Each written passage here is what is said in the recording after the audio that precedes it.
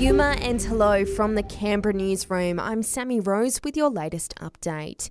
New Zealanders living in Australia could soon be allowed to vote in our elections. PM Anthony Albanese has announced plans to review the rules after he held high-level talks with his New Zealand counterpart today.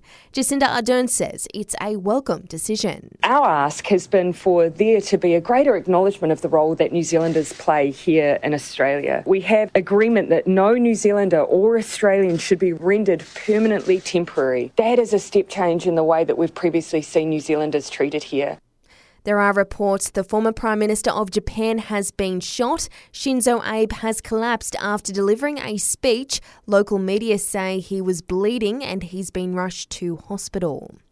Around 50,000 people are still impacted by flood evacuation orders and warnings in New South Wales as the cleanup continues. Premier Dominic Perrottet says help from all the states and territories has been heartening. 2,500 volunteers have been out every single day, putting their own lives on the line to keep people safe. Many flood rescues, many putting their lives in dangers. While people are sleeping, our volunteers are out rescuing. Anglicare Australia is calling for increases to Commonwealth rent assistance and consistent protections for tenants to help fight the housing crisis. It's part of their 20-year roadmap for affordable housing, which also urges all governments to ensure there's affordable housing in every new development.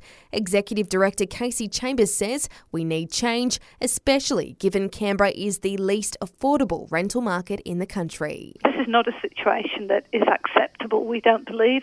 And we really need to turn it on its head before people get too used to it and thinking that this is the way it is. Today's COVID numbers are in with 137 patients with the virus in our hospitals and 4 in ICU, while 1,701 new cases have been detected in the ACT overnight.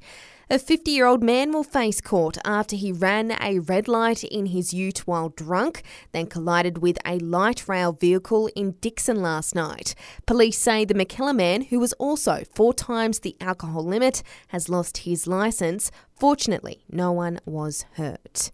Popular ice cream brand Häagen-Dazs is recalling some of its products from freezers across Australia amid chemical contamination fears. Full details can be found on the Food Standards Australia website.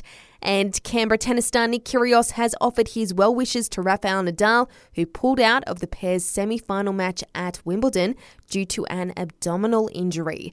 The move means Kyrgios goes straight through to the decider match, the first Aussie male to reach the final since 2003.